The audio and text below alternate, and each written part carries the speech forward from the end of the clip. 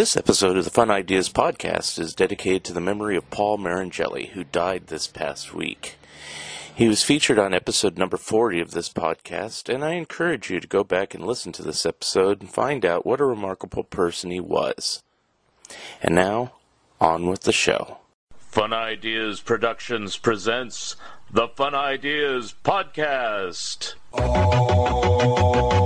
This is the Slow Poisoner. I come to you from the future with these words of warning. It's a hot horror planet. It's a hot horror planet. It's a hot horror planet. It's a hot horror planet. Living in science fiction, past the point of no returning. We got high on gasoline, and we blew the scene. Hi, this is Mark Arnold, and welcome to Fun Ideas Podcast number 91. This episode is sponsored by the fine folks at Lee's Comics. Attention comic book fans, Lee's Comics of Mountain View, California has closed. But here's the good news. Lee's Comics eBay store is still going strong with over 10,000 vintage comics, the majority of which are now on sale for half off. Choose from Lee's huge stock of golden, silver, bronze, and modern age comics, and specializing in Silver Age Marvel titles. You can count on friendly service, accurate grading, and quick, secure shipping backed by a money-back guarantee. To check out Lee's eBay store, go to eBay. Click Advanced Search to the left of the search bar, scroll down to Sellers, and enter Lee's Comics Inc., period. That's LeesComics period. Don't forget the period. Lee's Comics is shipping daily with no delays. New items daily. Mention the Fun Ideas Podcast and get a free bonus gift. Long title, Looking for the Good Times, Examining the Monkey Song One by One, by Michael A. Ventrella and Mark Arnold. A book that examines each song, gives lots of details about each song, and our own personal opinions. You can find this book on Amazon, Barnes & Nobles, and anywhere where good books are being sold. Our webpage is wordpress.monkeys.com, where you can see many of the songs and give your own opinions of them. And we will be discussing this more on Zilch. Hey Michael, it says here we've written another book about the Monkees. Wasn't the first one enough? Not at all, Mark. Our original book, Looking for the Good Times, Examining the Monkey Songs One by One, was very successful, but only covered half the story. Which half? The group half. Our new book, Headquartered, A Timeline of the Monkees' Solo Years, covers the solo half. Who knew the Monkees recorded so many solo albums? Not only that, but this book covers all of their solo projects, including stage shows, horse racing, running record labels, directing and starring in TV shows and movies, voice acting, and jail. Jail? Did the Monkees go to jail? You have to read the book to find out. You sold me. Have you sold them? Who's them? Those people out there listening to this. Well, listen to this. This book has discographies, photos, and other information about the Prefab Four, Mickey, Davey, Peter, and Mike, the Solo Monkees, plus another nifty cover by Scott Shaw. Wow, he did our last cover. And this one's equally good. Where can you get this masterpiece? Announcer? That's me. Get Headquartered, a timeline of the Monkey solo years, written by Michael A. Ventrella and Mark Arnold. Those two guys. It's available in hardback, paperback, or ebook from BearManorMedia.com or from Amazon. Get your copies today. Cool. I'm going to get one today. The Warren Kremer book is now being laid out again after a long delay. And I'm still working on my Disney and Mad books and an article about Popeye. Today we feature the second part of the interview with our guest Jerry Beck. There's also a video version of the complete interview available on YouTube, so please check that out. Well, some things I don't think exist anymore. Like, I wrote about in the Total Television book, they did the pilot apparently for the Colossal show, and apparently Terry Toons did it. I've asked Ralph Bakshi years ago about that, and he says, I don't know. You know, and nobody else seems to know about it. So it might not have been done for Terry Toons. I don't know, but you know, there's a comic book and that's it. But you know, that's an example. It's like it just seems weird. It's just kind of. I predict it's in a vault somewhere, and somebody will eventually pull it out at some point. I think. Throw it out. I mean, there's stuff I've been running on Cartoon Research that, like, we ran, and again, I'm going to forget the names of it, but there was a Maury Amsterdam cartoon pilot that we found. I don't know if you remember that. I ran that. If we just put in Maury Amsterdam on Cartoon Research, it'll come up. But I mean, there's so many of these little pilot things that never were. And then was it you who discovered like the Howdy Doody pilot that Gene Deitch did, or was that somebody else? Oh yeah, no, I was involved with finding it. Yeah. So I mean, it's like that Gene was the one who told us about it, and then there was a newspaper. We found an article about it in the local magazine, and then our friends at the Library of Congress, luckily for us, UPA or somebody deposited a print there. And then they transferred it for us. They transferred it for me to give to Gene, but I ended up putting it online. Never give me anything. No. And then there's like the Marx Brothers cartoon that was rumored to exist for Filmation, and then it did come out or whatever. They ran in. Well, yeah, that was. I don't know about. I know it's around now, but I know that the print they ran at Comic-Con was Lou Scheimer's own print. Okay. And, I got it off of YouTube. I don't know if it's there now, but I just snagged it. I showed there was this horrible Filmation thing called Dick Digit or something like that. Yeah. I mean, you know. There's good Filmation? Tell me about it. There's good. No, there's no. Well, I used to run Rod Rocket. That's like I don't know. What's the best thing Filmation ever did? What do we think that is? You know, story wise, I don't know. I would give to Star Trek because you got the real writers. The real writers. I admit I like those, but that's the story and the acting. And yeah, but I always said this. I've said it for years. It's like since animation does audio first, and you got the audio tracks, and you could do CGI and 3-dimensional. It's like you could reanimate them and look like live action now. You know, with those old shows. Maybe take off the cheesy music that Filmation have, but like fully orchestrated stuff. They should do that. I wish they would do it. You know, it's only 22 episodes. Well, the thing is, it'd be one thing not to do it if it really was crap. But they're written by all their good writers. Yeah. They're really good stories, and they're actually some of them are. I'm not sure if they're considered canon anymore, but some of them are. I think. I mean, well, they said that's where the holodeck first appeared as the animated show. So you have to give it that if you're into Star Trek. I consider that part of the canon for I do, you know, it's like it's enough, you know, it's like, you know, even if Gene Roddenberry himself said, you know, it's like you know, I here's another digression that we don't have to go into, but I was actually attended the very first Star Trek convention in New York City. I think it was in 1972, and Gene Roddenberry and Isaac Asimov were the guests, and Majel Barrett was there too, and they ran two things that nobody had seen at that time. One was the opening of the Star Trek cartoon. It hadn't premiered yet. Oh, cool. TV. And the other thing was they ran, and this was all on 16 millimeter, they ran Gene Roddenberry's personal black and white 16 millimeter print of The Cage. Oh, the original pilot. And again, nobody at that time, you got to remember this. Was now it's all common. You can so everything's common. It's on YouTube or whatever. But back then it was like, we were all like, wow. You know? Did you show the bloopers? They showed the bloopers. Right. Probably in my mind's eye, it was also probably the best print of them ever. Because I remember he had like they've been duped over like a million times. Yeah. He had like a perfect copy. You know. Yeah. He had the bloopers. One I asked you about on Facebook, and I think I CC'd you, and then you never really responded. But I'll ask now. Yeah. You went to the first Famous Monsters convention. What was that one like? You know, I don't have the biggest. I have the program book and I have the badge. Well, that's why I knew you had the badge, so that's why I was like, you know. You know, I went to all the. First of all, let me just say, I went to the Marvel convention, the DC convention.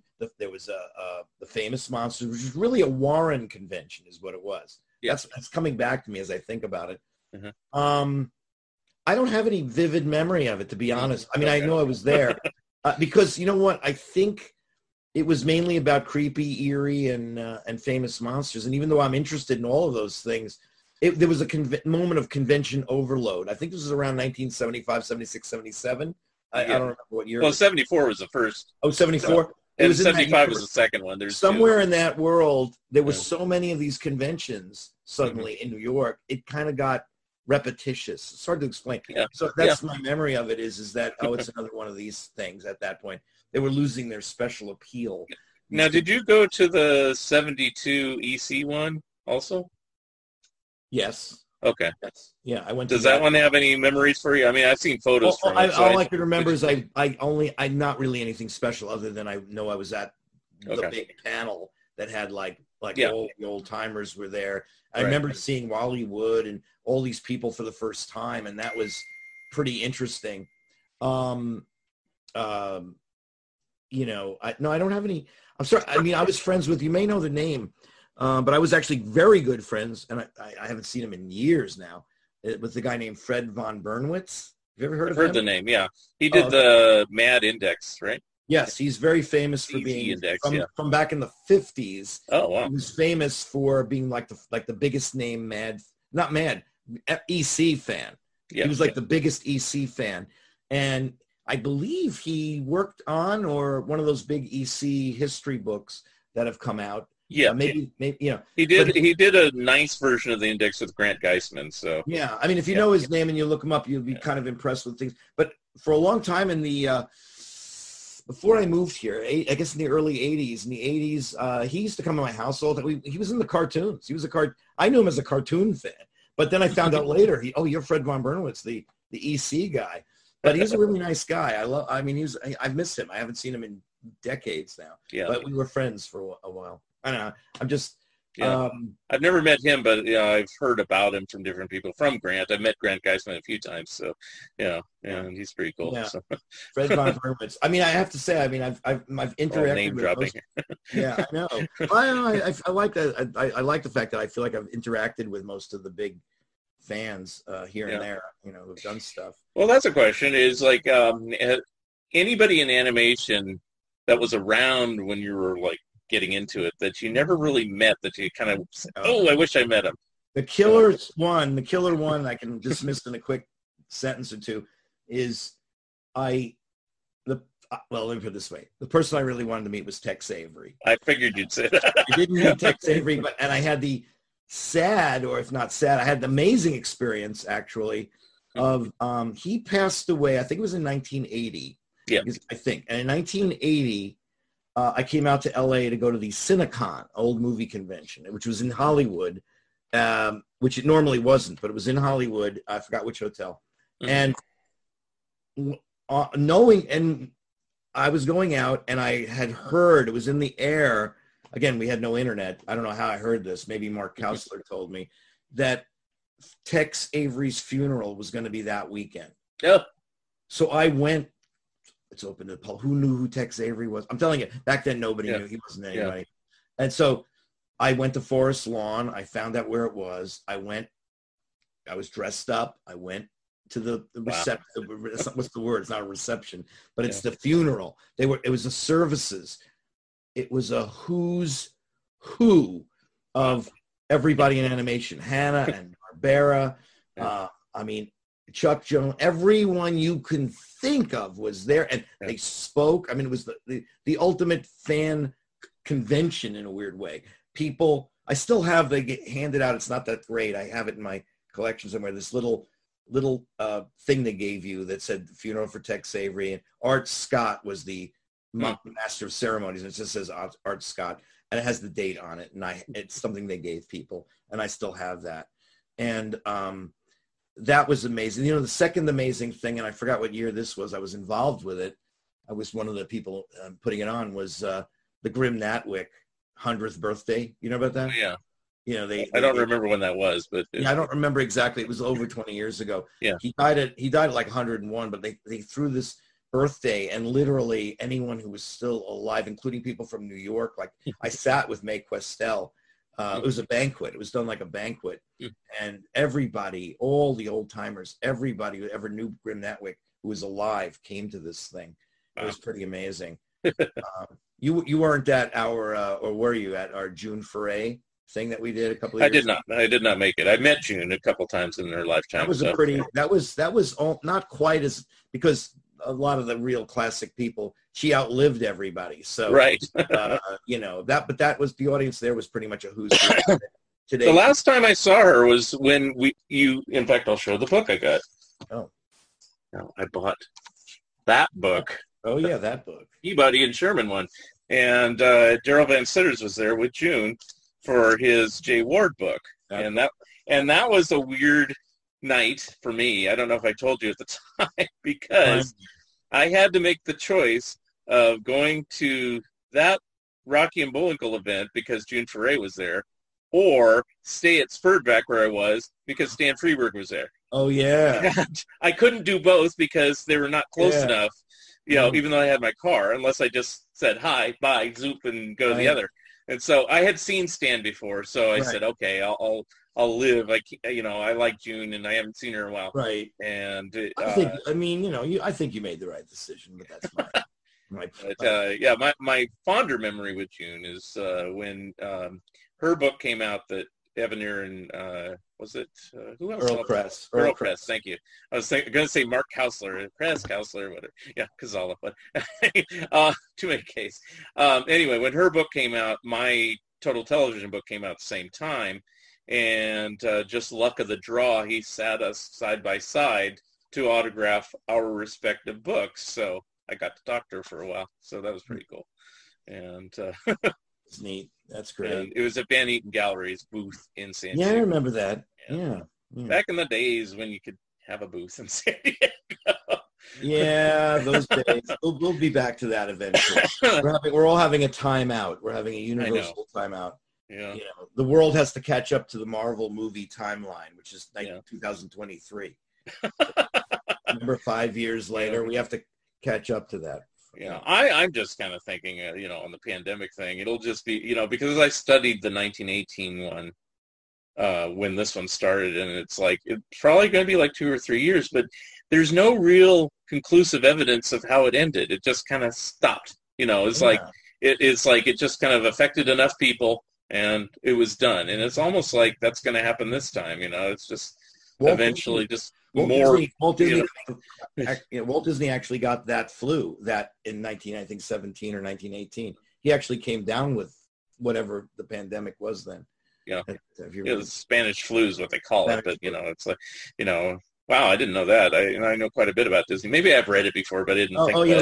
Look it up. Yeah. He actually had it. A lot of people had it. But the one thing that I also started studying, and I don't know if you did, is I go, what happened to movies during that time? Because now they just closed all this. And it's like Charlie Chaplin. Apparently, he had a couple in the can, and they moved the release date later, just like they're doing with, say, Wonder Woman now. So the reason, the thing is that movies weren't what they were even 5 years later. Then feature movies were really a new thing at that time. So it wasn't. It wasn't exactly the same. That said, I forgot if it was the Hollywood Reporter, but someone wrote an article about movies during that period, and it was exactly what you're saying, which is the movie theaters closed, and then when they reopened, people had to sit apart just like today with masks. Yeah. And there's definitely stories about movie theater owners claiming they're going to go out of business, and there's an article that somebody wrote, and I think it was in the Hollywood Reporter about it. So you can look that up and find it. And there was a couple celebrities, I forgot which ones, because I didn't think we were going to talk about this necessarily, that came down with it, other than Walt Disney. And then, the famous one, which I don't want to, I'm like, Stu, I don't want to bring him up, but I'm bringing him up. Donald Trump's grandfather actually died from it, but you'd think he would care a little bit more. Anyway, since someone in his own family died from it, but it's like, anyway. But any other questions for me about my illustrious career? Yeah. Let's see what I had.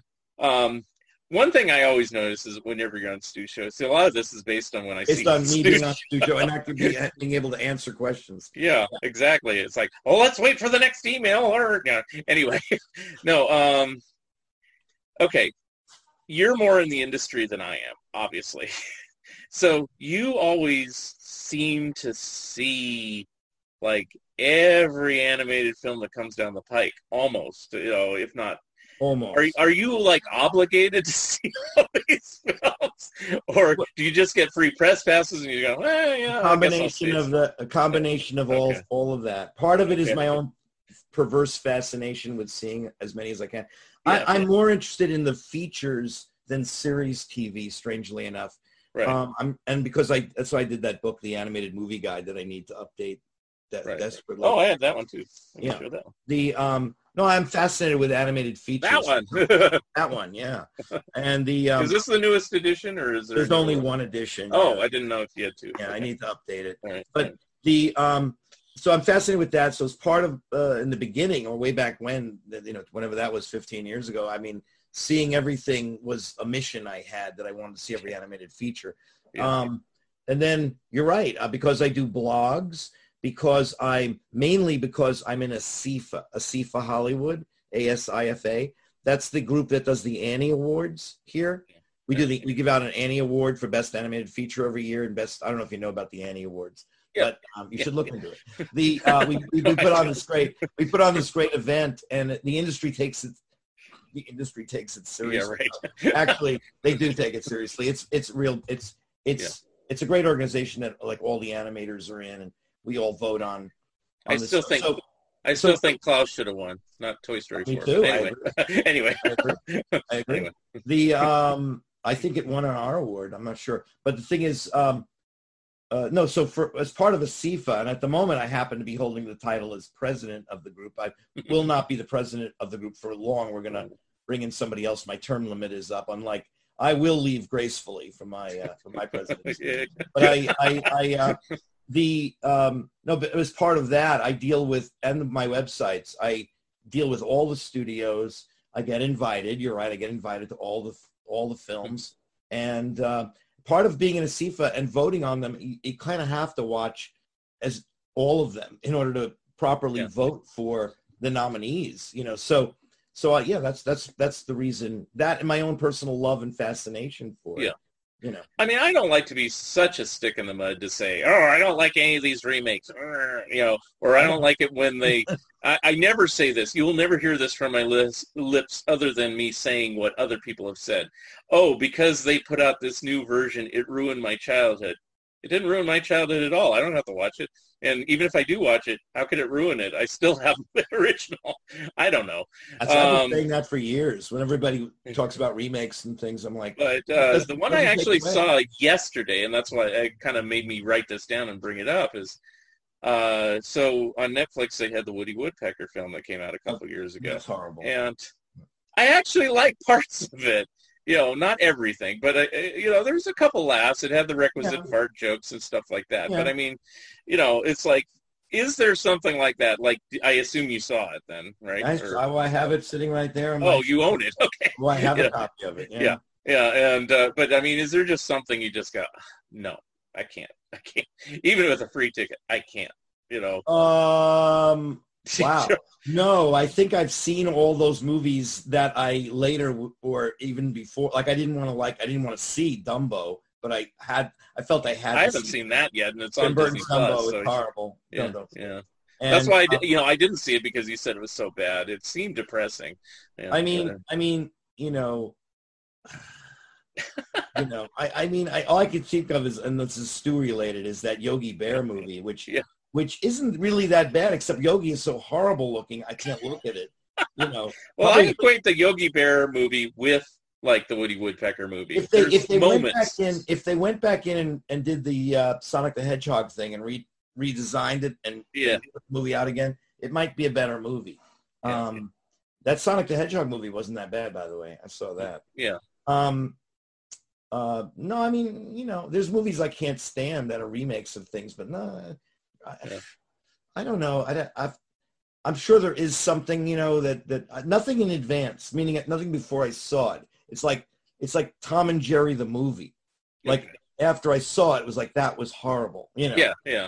But I'm not a big fan of the Jetsons movie. I'm pulling. I liked it at the time, but then watching it later because I got it on DVD. I said, I like the titles, the main titles. Yeah, me too. And then I found out.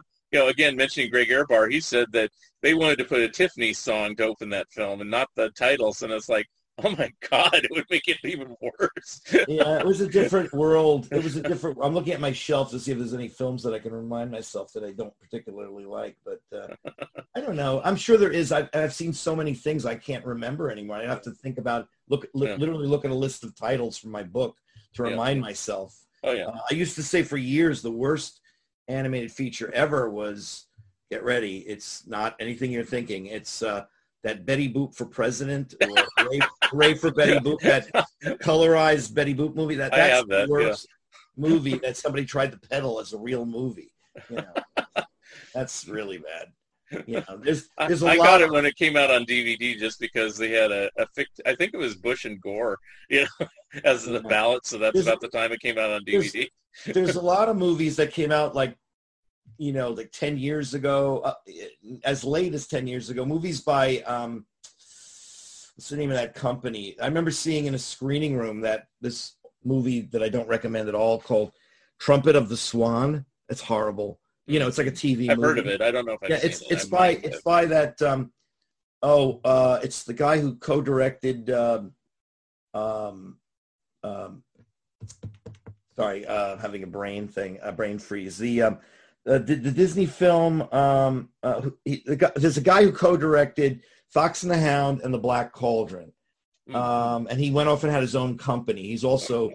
What, Bluth? Don Bluth? It's not Bluth. It's, it'll come. It's one of the directors of that. I'm sorry. Your audience is screaming out the name right now in front of me. I'll get it later. That guy he's the guy who made The Swan Princess. Okay. That company has made a bunch of junk. Probably Swan Princess is probably the best thing they ever did. Yeah, I think I saw that one and wasn't terribly impressed. It's just another Disney ripoff. Yeah. Bluth-like movie. The worst Bluth movie is probably Rock-a-Doodle, with runner-up being maybe Thumbelina, in my opinion. Oh, wow. Those are horrible. I'm sorry. Good animation, but really didn't make sense. Well, I always thought that about Bluth stuff, except maybe the American Tail films. You know, most of his stuff, most of Bluth's stuff looks good, but just like Secret of NIMH. I remember when I saw Secret of NIMH, I said, "Wow, this looks really good." But I wish I thought it was more exciting. You know. Well, yeah, Secret of NIMH. I keep thinking has a third act problem. I say that because I was at United Artists back then, back in the day, back in '82. I worked for United Artists, and I became friendly in 80, 81, 82. While they were making Secret of NIMH, I became friendly with the studio, and I got to come out to LA, and I got to meet the studio, and I did publicity work for them. And I still remember that I'm still friends with them. If they're watching, I love you guys, you know, Gary Goldman and Don Bluth, but I haven't spoken to them in a long time. But they used to show me, they would have me out and they'd show me the first 2/3 of the movie. And I never saw the end of the movie till it came out. Yeah. And I was so good that they did that because I thought it was great. I thought the first 2/3 were fantastic. If you just sort of cut it off at a certain point, it's really good. Yeah. But then it just falls apart. Somewhere before the ending where she's rising the stone with magic and all that, like somewhere before that, they cut it. All that stuff after at the end kind of ruins the stuff that comes before it. That's one of those ones, and I'll mention another one that's that way. But I will tell you after you give your answer. I was going to say, are there any movies that you loved or at least liked when you first saw it, and then you revisited it later and said, wow, this is really crap? Well, the closest one I mentioned earlier, but I didn't go in depth about it, and I haven't actually completely rewatched it yet, but I'm going to because it's on Disney Plus, and that's unbelievably, it's Sword in the Stone. When I was a kid and I saw it as a kid, I loved that movie. I love Sword in the Stone. I came out, happened to be 8 years old in its initial release. So I saw it at the perfect time. Plus they were publicizing it. Walt Disney's still alive. I mean, I thought it was magical. I thought it was great. And then I watched it like 5 years ago or something like that. And I was so surprised how much I didn't like it and how cheap it seemed to me. And I'm so happy that Disney, his last film that he supervised was Jungle Book, thank God, because I would hate to have seen him go out with Sword in the Stone as his last. At least with Mary Poppins and and Winnie the Pooh even, and Jungle Book, he leaves on an up note, in my opinion. Yeah. But Sword and I don't think I hate it as much as you do. I saw it when it was there's early 80s reissue, so I was like 14, 15 or There are something. other Disney movies that I hate more, and that said, I remember the first time I saw all of these, I liked them. But in retrospect, as time has gone on, I've grown to hate them. One of them is a fan favorite, Robin Hood. I really hate that one. But boy, it's at that nadir period of. Is it because they reuse so much animation, or it's? Oh, because they reuse so much reuse of that. It's so cheap. Yeah, it's so cheap. And I remember somebody at the time. I remember a criticism literally at the time. A friend of mine said to me, like in the movie, you're supposed to be scared that he's scaling the wall, and you're afraid. It's a cartoon. He's not going to die. I mean, I remember a friend of mine saying that to me, and it like broke sort of some kind of a spell. I'm like, hey, yeah, you're right.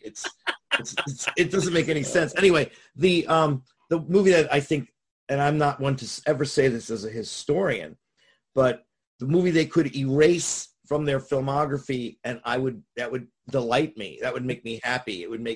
It's become a fan favorite, unfortunately. The Black Cauldron. I really, really hate that movie. I hate it. Hate it. I never liked it on first release. I wanted to like it. Yeah. I really wanted to like it. And there was when it came out, I think I kind of said, well, it's better than Fox and the Hound. Right. But looking at it again, it's like, no, it isn't. It's derivative of Sleeping Beauty and a whole bunch of other stuff. You can see where the management fiddled with it by adding the fair folk, and the whole thing is a mess, in my opinion. And that's one that reduced down. Secret of NIMH is one, and then the third one I was going to say, now people love this film too, and I still love the opening 5 minutes, is Who Framed Roger Rabbit. It's like, it used to be way up here, and now it's kind of like, the live action I think good. There's moments. I think you might change your mind in time. It may take another 10 years, but I think you'll change your mind. But I loved it when it came out. Now I loved it when I first saw it, and then almost immediately, because being an animation nut, I saw it many, many times. Yeah. Almost immediately within that year or two, my opinion of it died down because I resented. I thought this is what I remember thinking. I said I really didn't like that they're trying to bite off so much here. They're trying to do not only what classic cartoons are like, but they're also trying to do a film noir parody. It's like they were trying to do so many things in that movie. And it's like they should have just done one thing and played it straight. That's what I thought. That was me. And I didn't like the movie because it was trying to be something. It just didn't make sense to me. It did make sense, but it didn't make sense that if they had just done it what I call straight, it would have been a better movie, I thought. Now, that said, as years have gone by, I've grown to really like it, and I can see what they're doing, and I've flipped around back to liking it a lot now. Yeah. But I know what you're talking about. I felt that way at one point. And seems like there's another one that was that way. I'll tell you a movie that I saw and really liked when I first saw it, and I hate it now, and it's an awful movie. And it's animated. You ready? Okay. All right. You ready? It's not Disney. Okay. I have another one too, and it's not Disney. Okay. But go ahead. And one could say this about this man's whole career, but it's this one movie, and it's Wizards. Oh! When Wizards came out in 1977, and as I like to say, a trivia question I tell people, I go, 20th Century Fox released 2 fantasy movies in 1977 that both featured Mark Hamill. Can you name the other movie? And the other movie is Wizards. But the Wizards, in 1977, again, 70s, animation, nadir, nothing's going on. Right. And so Wizards comes out, and it's rated R or something. It's like a ripoff of Cheech Wizard. It's like, it's got stuff in it that nobody's doing.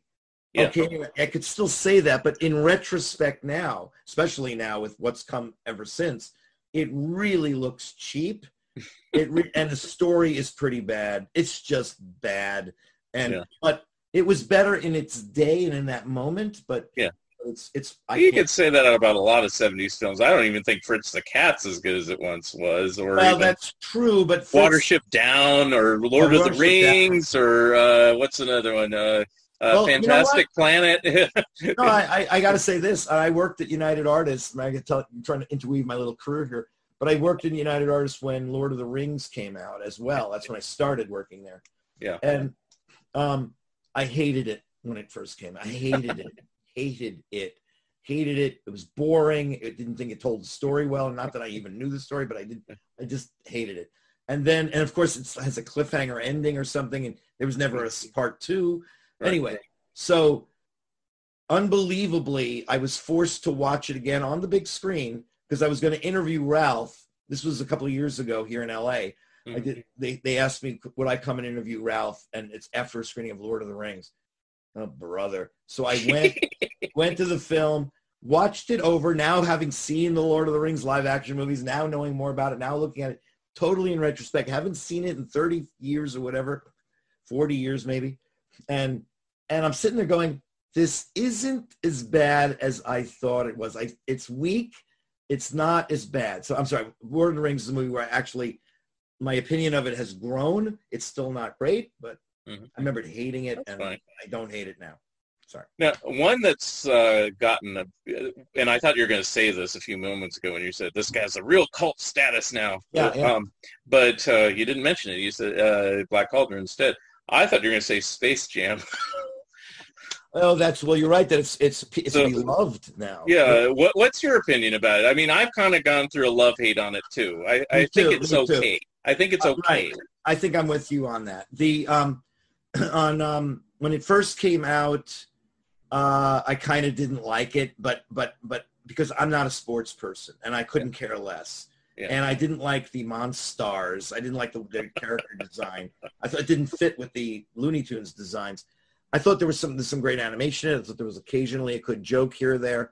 It was a watchable movie, but I didn't love it. I'm actually kind of hankering to see it again. I want to kind of see it again anyway.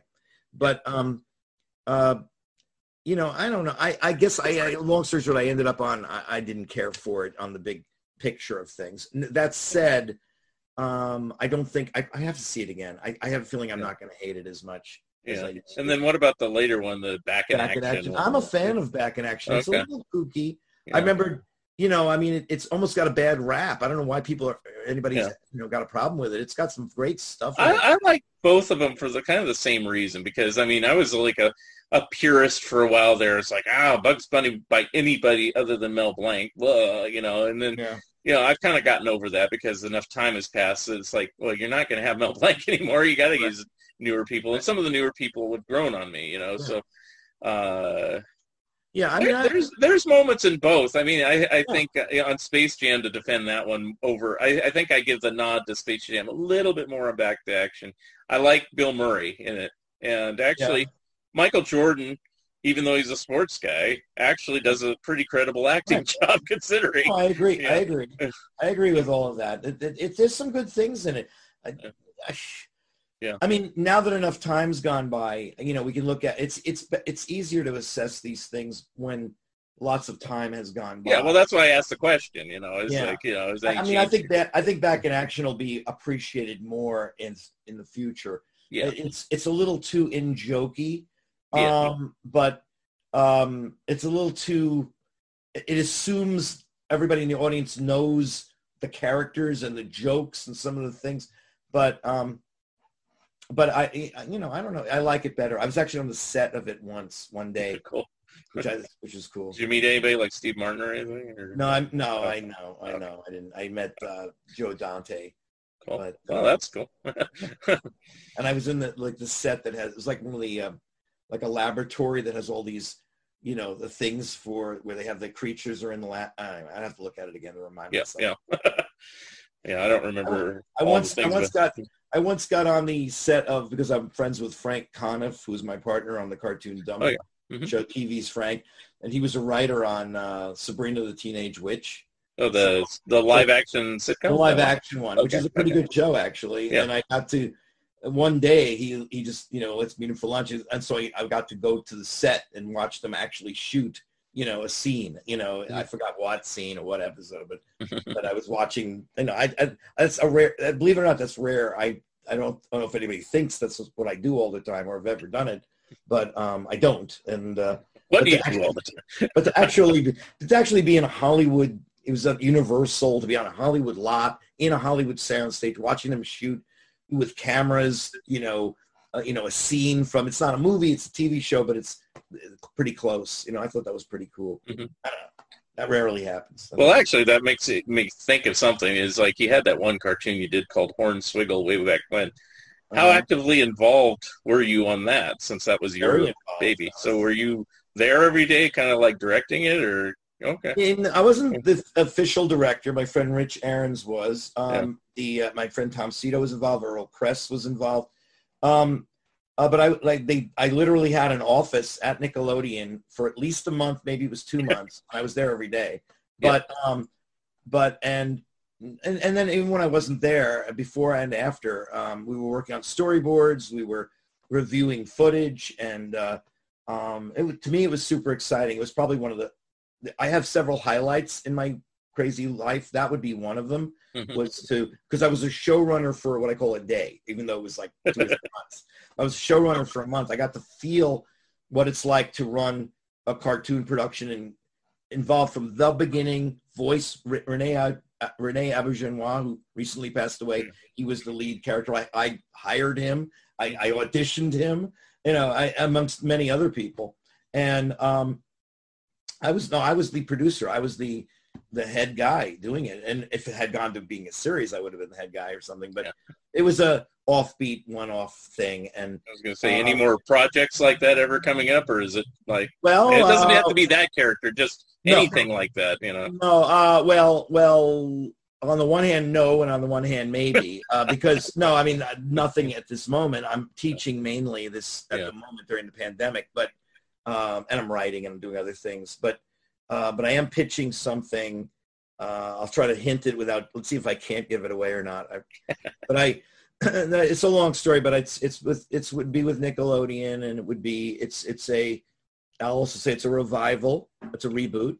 And which Hornswiggle was. I mean, I'll tell you a quick behind the scenes on that, that was me trying to reboot Sydney the Elephant, which makes in retrospect, that sounds like that makes no sense whatsoever. But I had people who were willing to listen to me. And we actually spent a year. It is not easy to sell a show and do this sort of thing. So for 1 year, once a month for a year, I forgot what year, I guess it would be 2004 or something like that. Yeah. I went in once a month. I went in every month to see producers there and the people there, and I would pitch a version of this Sydney thing. And they said, okay, we like it, but could you do this? And okay, so you go back, you come back the next month, you do that, you pitch it again. Earl Kress being involved was part of that. They wanted me to get a writer that they had known. Right. Okay, they knew Earl, so I got Earl's my friend. And then they also, same thing with the director. I mean, it was like that book, and to think that I saw it on Mulberry Street. Yeah. The first thing was me and the horse, and by the 12th time, it was the parade. It was like we had 16 people in the room, and we had a storyboard, and we had everything. And this is the thing I'll never forget. I've told this story to people. I'm not sure I ever did it recorded, which is that I went in with 16 people in the room and buzzers and bells and all the stuff, pitching it. Here's the story. It's Sydney the Elephant. And I said to everybody in advance, because this just happened to me 12 months in a row, they're gonna say something at the end. If they don't say yes right there in the room, they're gonna say, can you just do this? And then we're all gonna have to come back next month, because that's what happened for 12 months in a row. So back in again, and here's the thing. Oh man, talk about me having, if I ever had self-control, this was it. They said, could it not be Sidney? Could it be not that character? We looked into, Viacom. We're part of Viacom, but it's going to be a problem. It's going to be an issue. Could you change it? And you got to imagine, we're invested in this really heavily, and it's like, well, gee, if you wanted it to be another animal, we wouldn't have written this story. We wouldn't have done this. We wouldn't have done that. It would be it would have come up with something completely different. But we went down this road because we're doing Sidney the Elephant. Yeah. As well as you could change it. Now they did imply that if I changed it, they didn't say this, but they implied that if you change it, we're there. Yeah. But they didn't say it that way. Yeah. But so literally I sold the gang. We all went out to the diner. I said, okay, let's redo the boards. And I said, you know what? They don't want Sidney. I don't have to change the art direction. I don't have to change a lot of stuff. All I had to do is change the character. And I had a friend. I was gonna scream at people. I really was, and I was gonna scream. People were telling me, don't hold back. Because if all they're saying is just change it, then maybe we have a shot.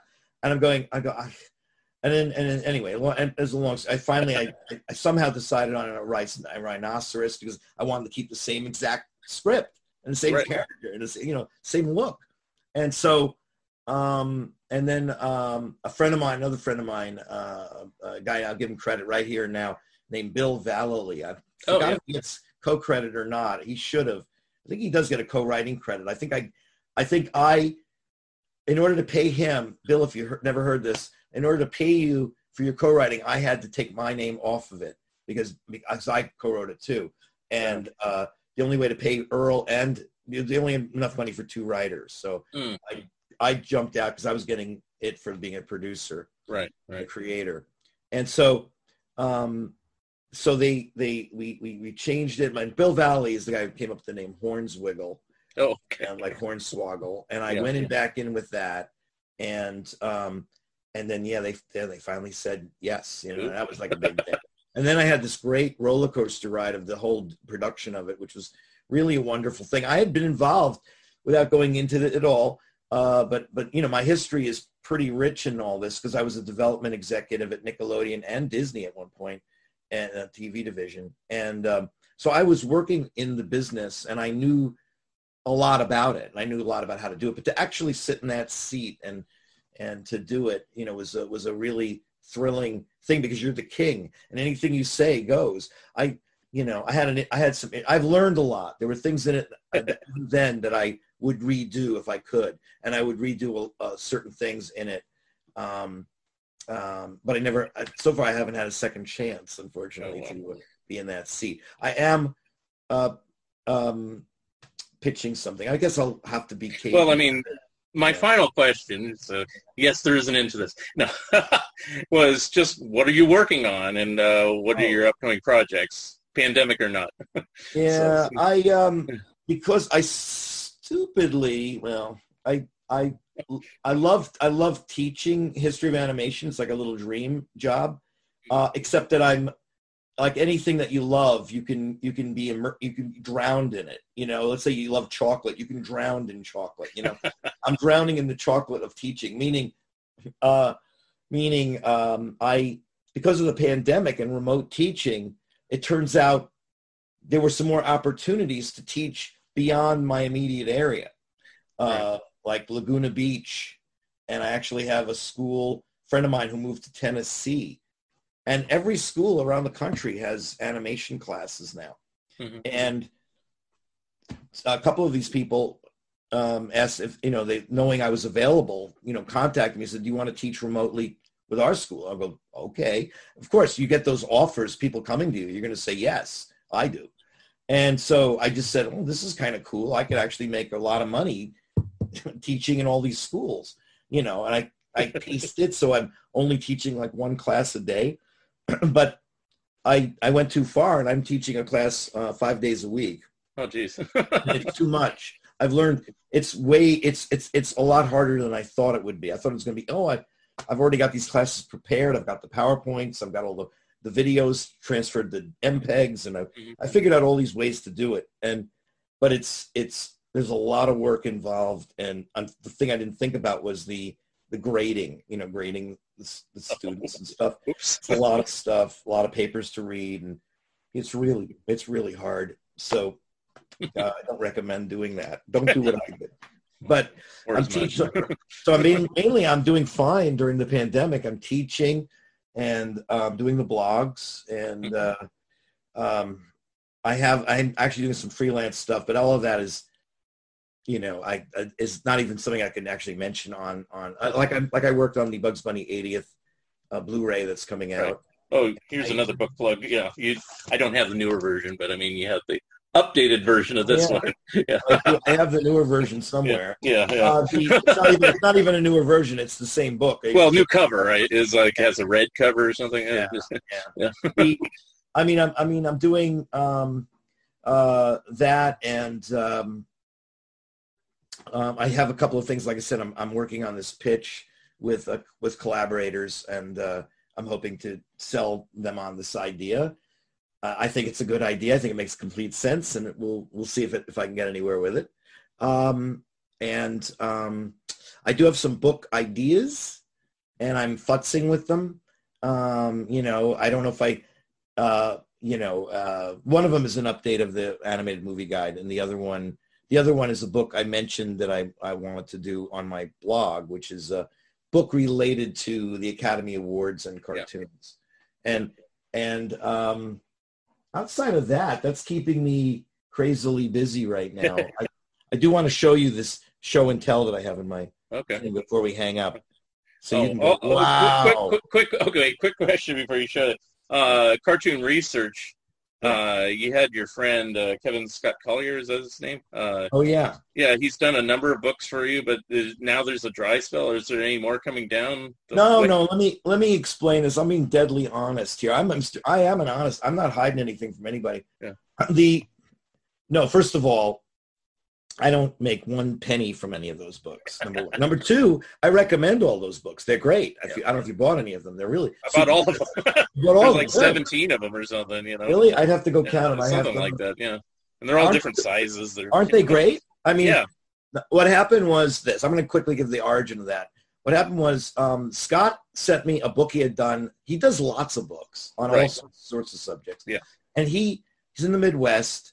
And he had sent me out of the blue a book he did that's not a Cartoon Research book, that was on Winsor McCay and Winsor McCay's birthplace, right? Yeah. And he sent that to me, and I looked at it, and it was so little thin, and I'm like, and it was small, it was cheap, and it's like what's in there is too big for a blog post, but it's too small for a real book, It's right in the middle. So, but strangely enough, I had the thought years ago. Actually, this is borne out. I can prove it. I had a thought years ago when I was doing Cartoon Brew. There's a name I don't mention anymore. But when I was doing Cartoon Brew, we actually did a mini book. Most people don't remember it, or if you bought it, it cost a lot of money. It was like a lot of money. It was a book. I have it on my shelf. I can go get it. It's called Inside UPA. It's a little mini book. Let me, I don't know if I have that one. Just for show and tell. Since you're doing show and tell anyway, get the other one too, or whatever. Sure. The reason most people don't know it cost something like, I can't remember if it was like $45 or $60. I mean, this is how. Oh wow! I don't have that. Yeah. and if you look at it, if you go inside it, now Amid actually did it. Although I created the title, it says down here, a Cartoon Brew book. Yeah. So the idea was we had this idea back then of doing these mini books. And this is actually a great book, but it's mainly pictures, but it's very cool because it's lots of pictures taken by people who worked at UPA at the time. So you almost feel like you're inside UPA. I'm the one, again, I don't need to dwell on the fact that I created the title because we had no title for this book for the longest time. And I said, why don't we just call it Inside UPA, because that's what's in it. Yeah. Anyway, but that was the thing. I wanted to do these little mini books. You know where this idea comes from? You'd appreciate this. It comes from I had two sisters, as I mentioned, and they wore teeny boppers, and they watched the Monkees, and they bought Tiger Beat magazine, and they bought 16 magazine. And and of course I read them because they were there. Yep. I didn't buy them, but they were in my household. And I remember, if you look at those ones from the 60s, particularly the Monkees, I think they did this with the Beatles and they did this with some of the others. They would have, I don't know, again, I can't remember if this was 16 or Tiger Beat or both, but they would have there'd be a page that would say, send away $1 and you get 4 little mini books. And one would be all about Davy. Yeah. Right? All about these little mini books. I think my sisters bought them and they were ridiculous because they were mainly a little 16-page book of photos. Yeah. I don't know if there's any words in those books. Yeah. And of course, that's what the girls wanted anyway, right? They just wanted the pictures of them. So, but I love the idea that this magazine was selling these mini books, this little extra thing. So one day I thought back in the Cartoon Brew days, I thought, I got a great idea. In addition to what we're doing, why don't we came out with these little mini books? That I don't know. I just thought that would be a fun idea, maybe a way to make money. You may not remember this, but early on, this is even before Cartoon Brew, I think. I could be wrong. Back when, because I had started Cartoon Research, the website. Get ready for this. By the way, I'm digressing, folks. This is only for my absolute killer. Have to know everything fan. I can do that. I'm gonna get a drink here. Oh, please! I got my water right here. The Cartoon Research was something I started up in the 90s, and I didn't know what it was even going to be. It was just a company that I wanted to have in my mind. And in the year 2000, I started it as a blog. Or before the word blog didn't even happen for 2005 or something. But it was a website. It was not unlike Mark Evaniers' website where there was articles. Right. And there was news and stuff. And hang on a second. So somewhere in that early period, the early version of Cartoon Research, the Ruth Clampett, who's a friend of mine, Ruth, who does, her daughter of Bob Clampett, yes, and at that time did limited, I think she's still doing it, a limited edition artwork, animation artwork. Mm-hmm. And she did this fantastic box set of cells from Porky and Wacky Land. Mm-hmm. And in the box set, if you bought the box, beautiful box, and inside with 4, matted cells from Porky and Wacky Land. And in addition to it was a little booklet, which I don't have handy. You may have seen it, or maybe you have it. It's a little Porky and Wacky Land booklet. Yeah. I think she showed that on Stu's show when she was on there. Oh, okay. Yeah. He had this booklet, and when I saw that booklet back in the year 2000 or whatever year it was, my jaw dropped because I said, Ruth, because that was my idea of a mini book. I was like, wow, it's a booklet all about, she had model sheets, she had stills, she had text that talked about it. I'm like, this is I wanted to do this for every Warner Brothers cartoon. I wanted to see this for Coal Black or some other thing. I wanted to see just this booklet. I thought this was the coolest thing ever. And she did it really well. Paper it's on and everything is beautiful. And then sometime around 2005, this is years after she sold those as a limited edition. Mm-hmm. One day I was visiting with her and she had a couple books out. And I said, Ruth, remember, I love that book. That book is so great. I'd love to, figure out a way to do books like that and sell them to my readers. And she said, well, if you'd like, Jerry, we stopped selling these things, and I've got about 75 of them in the back room. If you want them, you can have them. I said, what do you mean I can have them? If I had them, I would sell them to my readers. I'd charge them money for it. I mean, you want me to, because you can, Jerry, you've done this, not to pat myself on the back. You've done us so many favors. Just take them. You'd be doing me a favor to get them out of the room. Cool. I put them on, I'm sure somebody listening to this, I put them on my website I forgot the amount, I want to say $15, but it might have been less. It was somewhere, it was 10 or 15, I think. And they sold out like that. It was 75 of them. They just sold out like that. I knew they would. And I don't think anybody, we may have had a couple of people where I had to say I don't have any more. Yeah, but so I knew from then that, oh my God, if we came up with these little mini books, I know we could sell 75 copies with no problem. Right. So anyway, Kevin sent me that Winsor McCay book, and it was like a mini book. And I said, oh man, I love these. And I said the same thing to him. I said, I love this thing. I say I'd love to see books like this to sell just on my website directly to my audience. You don't sell it anywhere else except here. Or maybe you can put it on Amazon. I just made it. I said that like that. I didn't really mean anything. And he's like, well, if you want, I want to do. And he's asking me what kind of books. What would you want to do? I said, well, I do one on Tom Terrific, and I don't even remember what I said. I remember the Super President one. I had the press kit for that. I said, I have the press kit for Super President. No one will ever write a book on Super President. So, and at one point we were collaborating on ideas for them, but that's about my only involvement. He essentially, and I would loan him stuff from my collection sometimes if he needed visuals. And no, he basically did these books on his own. I mean, I would know what they were in advance, but and he put my name in them and he put my logo on them and everything. And yeah, the idea was we're selling them just through the website, but he made all the money off it. That's fine. I don't know if there was any money to make off it. I remember him telling me once. I bought one copy. He told me one of the early ones that I thought would not sell well. I forgot what it was. He was telling me hardly sold any, like 13 copies or something. Like Dreamy Dud or something. Yeah, but those are like they're what is it? Book on demand? Print on demand? Yeah. Like maybe I don't know anything, but did that, besides the time he took to research it, write it, and lay it out, did it cost him anything to actually print it? No. Unless you print one, unless you want to buy one, yeah. It's just even I bought them. I didn't get them for free. Yeah. So I mean, if you just wanted to put it up there as an ebook, let's say, it would cost you nothing. I mean, it's like I had a couple of people who asked me, like, what's the deal on publishing those? I have some ideas, but I'm not the publisher. I'm not doing that. He did it all on his own. That's the true story on that. So, I haven't heard from him since the last one. Yeah. He's probably writing other books about other subjects. Yeah.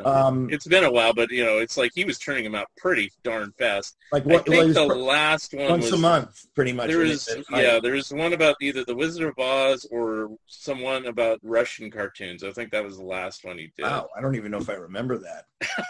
I got them all. I told you. He did the one on. Well, I guess I had to advertise them on. I had a blog post. He did Tom Terrific. He did Mighty Heroes. He did Quisp and Quake. You just said Super President. He did. Didn't he do a Clutch Cargo one? Yeah. Yes. Yeah. And I got another book that you didn't do, but I thought it was interesting. He did a book about the Marx Brothers Love Happy movie, so I thought, oh, that's kind of cool. So I got that one too. Right. Because most people don't like that film, and it's like, right. Okay, let's see what he says about it, and he actually likes it. So. Yeah. Well, you got to write. I'll tell you, I don't know these guys. Maybe we know each other through the internet. But the two guys, I'm sure you have this book, the Columbia Comedy Shorts. Do you have that book? It's not cartoons. It's a McFarlane book that lists every of the Jules White, all the Columbia Comedy Shorts. Yeah, I actually don't have that. So. You should look for it. I don't know if that's of interest to you. But no, it would be. Let me say at the outset, it's a good book, and people should, if you're into that, you should have. Of course, it lists the Three Stooges, but it lists everything else beyond what Leonard listed in his great movie shorts. It's Andy Clyde, and they list everything, and they talk about everything. Here's the problem with that book. I hate that book. I actually like it. I'm on the love side of it, but the problem is, obviously, these two guys, Ted Akuda and I forgot the name of the other guy, Watts, I think. They apparently were big Three Stooges fans, as we all are. Yeah. But they seemingly don't like anything else that Columbia put out except the Stooge shorts. It seems to me when you read this book. And so you're reading a book that's really well researched and really thorough with the filmography and everything is in there. But these writers don't like what they're writing about. You know what I mean? They love the Three Stooges. They're basing everything else that was done at that studio on the Three Stooges. It's a weird book, and it bothers me because I like people who love their subject. There's a lot in the subject you don't have to like, but you like the subject. And they seem to not. It seemed like they dug a hole. I mean, using one of my books, like let's say DePatie Freeling. I didn't like everything they put out, but I'm not going to sit there and badmouth you know, the Hound Cats, let's say. You know, I actually like the Hound Cats, but, or, you know, what's the one with the roller skating one? I can't, Bailey's Comets. Bailey's Comets. Yeah. I left that up to like Art Leonardi and, you know, Barbara Donatelli to say it was a bad show. I didn't want to sit there and say it was a bad show. Right. It was a bad show. But, you know, it's like, in the grand scheme of things, you know, it's like I'm not going to sit there and say, this is awful, don't ever watch it. And if it did ever come out on a video release, you know, hey, I'd buy it. You know, the TV animation of the 60s, 70s, 80s that we all grew up with. Yeah. You know, I mean, a lot of, from my generation, we all looked at animation as starting in the teens 100 years ago, going up with Disney up to a certain height, and then sinking to a horrible level, you know, by the 70s and 80s for me, from my point of view. Yeah. And, but now as another 40 years or more have gone by, I'm beginning to see the 70s, 60s, 70s, 80s TV animation as an equivalent in some ways to the silent animation of 1917, 18, 19, where, because that animation is really limited animation. Back in those days. And great things came out of it as time went on in the history of animation. And I kind of think that's what's going to happen when people look back, ultimately, that this weird TV era, this post-Disney era, you know, starts in a crummy place and then gets better, because it already has, you know. Well, that's what I was asking earlier about Warner Archives, if there's more of that Hanna-Barbera stuff. It's like at the time, I couldn't give two shits about it. But, you know, now it's like I'm fascinated with what Filmation did and what Patty Freeling did and what Hanna-Barbera did in the 70s and 80s. Because it's like it or not, they had the product, for lack of a better term, to continue to go and make Saturday morning memorable for generations. You know, it's like, you know, even if I personally didn't like a particular show, somebody else did. I didn't like Monchhichis, let's say. Somebody else probably did because they were 3 years old when it came on the air, whatever. You know, it's like, and so, I don't know. I still remember, this is a weird memory to have, but because I was obviously what I call a grown-up in a kid's world when, back in the 80s, for example. I still remember being the animation fanatic I am still today, and as I was then, going to a matinee screening of Secret of the Sword, you know, the He-Man movie. Yeah. And again, grown-ups didn't do that in 1986 or whatever, 85, whatever year that was. They didn't even play it at night. It only played like daytimes, like matinees. And the person I am, I said, you know, I got to see this movie. This is before I was running a CIFA and we, you know, doing all the things I do later. So I went on a Saturday afternoon. That was a big mistake. to a matinee screening with hundreds of little kids, boys with plastic swords. Wow. And when sitting and watching it and that part was good. They were watching it in rapt attention, you know, so I could watch it. You know, I was just watching it because I wanted to see everything. And when it goes, I have the power, the whole audience in unison, like Rocky Horror Picture Show, you know, was, you know, talking along with the screen. So let me show you this last thing, and I think we're kind of near the end of the session, don't you think? Yes. All right. So show me your surprise. We can have a part two like Mike Ventrella. Yeah. Yeah, the only one. No, there's been other part twos. And you can return. This is my vault. What is this? What is it? You have to bring it up to the camera because I cannot see. I see your Merry Melodies poster. What's this other poster here? I can't even see it. Oh, that's another sparkling cartoon delight. Yes. I have 3 volumes. I was at a flea market in New York in the 90s, and the guy had, I don't know how many volumes. Maybe you're going to tell me you have this or you have something like it. You probably have one for Harvey. When I worked at Harvey, you know that. When I worked at Harvey, yes. Jeff Montgomery had every Harvey comic bound volume. You know, you were on Baby Huey's ass. You posted it the other day. I know. Yeah, I was. so I was at this flea market in Manhattan, and this guy had like a whole bunch of these books, and you can see where I'm going. And I looked at him, and I only bought 3 of them. He had like all of them, but it's bound volumes of Cracked. You know, Wow. now it's like, you know, it's Wow. like, I've got bound volumes of Cracked here for you. That's a hard issue to find, the one with Frankenstein on the cover. Oh, really? Anyway. Unfortunately, it is. This particular one is missing 1 through 5 for some reason, but the other ones. So it's just random. Yeah. No, it's missing 1 through 5 and 16 through 20 for some reason. But then it has 21 through 30, and then let's see, and then I've got. It looks like I've got them all. Nope. I bought 3 volumes, and the final volume is ends with 41 through 50. So, you know, these are the ones I grew up with when I was a kid in the 60s. So these are nostalgic for me. But they're also those issues are pretty hard to find. Those issues, yeah. Crack never was a big seller until the 70s. You know, it just kind of kept going somehow, and in the 70s when they did like a zillion Star Wars issues and Happy Days issues and Laverne and Shirley, whatever, then they started selling pretty decently. But back then, those are actually pretty hard to find. So it's not a Mark Arnold podcast if I don't hold up a copy of Cracked. No, I actually bought this on the newsstand. I still remember that issue.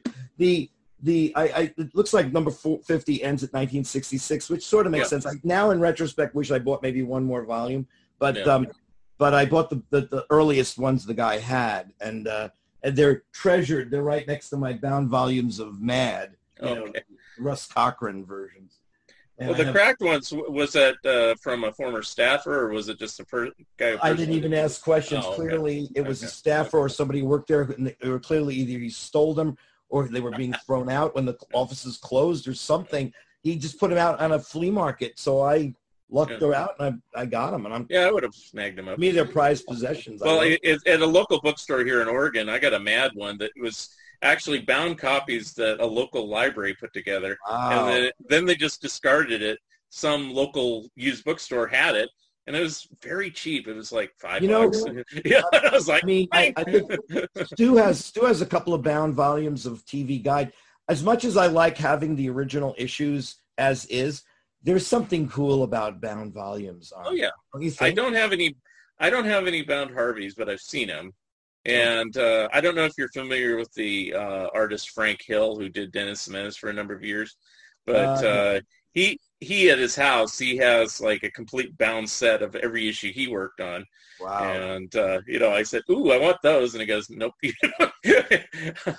I have, and I'm wondering where I've got them. I think they're in my garage. No, it is cool to have bound copies, even if it's unofficial, Here's a story that I don't know if anybody out there will actually care at all. But one day when I lived in New York in the early 80s, and I was walking I lived in the Village, and Forbidden Planet was the big comic book store on 12th Street and Broadway. And I lived on like 13th Street on the other side of town. So on Saturday mornings, I'd just walk across town to go to Golden Apple. And one day I'm walking by, and there's a dumpster, a big, giant dumpster, big. I mean, so big you can't see over it. It was big. And as I'm walking there, and I forgot how I found out what I found out was maybe I saw somebody in the dumpster. And I sort of decided to look over and see what's in the dumpster. And it was books. And somebody said, they're throwing books out from the library. There's a library here. I didn't even know it, on this street, 12th Street. And I said, book? What kind of books? He goes, they're like magazines. I go, huh? So I went into this dumpster. And when I say went into it, it's hard to explain. It was literally like I want to say a baseball field. That's not what it was like. But literally 6 people, more than that, could be in this thing. And it was dumpster. Okay. It's hard to explain. Like a truck. It was unbelievable. It was gigantic. And it was all junked. It was all junk. And what it was bound volumes of magazines. And I took as many as I could. I have a bunch of them downstairs. I was smart enough. Some of them were magazines we don't care about. But the ones that we did, like it was Popular Science The one that I cared about was they seemingly had every issue of Good Housekeeping. And you might think immediately, who cares? But remember, Good Housekeeping had those Disney pages in them. It depends on how old it is. Yeah. Right. Well, I found all the 1930s ones that had all the Disney pages, so I grabbed those. I still have those. Anyway, I'm just saying, that still to this day haunts me that somebody threw these away. Valuable. I'm sure it happens all the time. Libraries say, "Oh, we put it on microfiche," or it's old. We don't need it anymore. These days with scanning and stuff, there's a lot of people throwing away good stuff, which is sad. Anyway, all right. On that note about throwing things away. All right. Last question. Next time we'll talk about Harvey. You go ahead. Sure. Yeah. You thought I was going to talk all about Harvey, but anyway, I have other interests myself. So anyway, purposely. You can interview me next time. But anyway, it's like, how can people get a hold of you if they want to reach out to you? Or you could say no.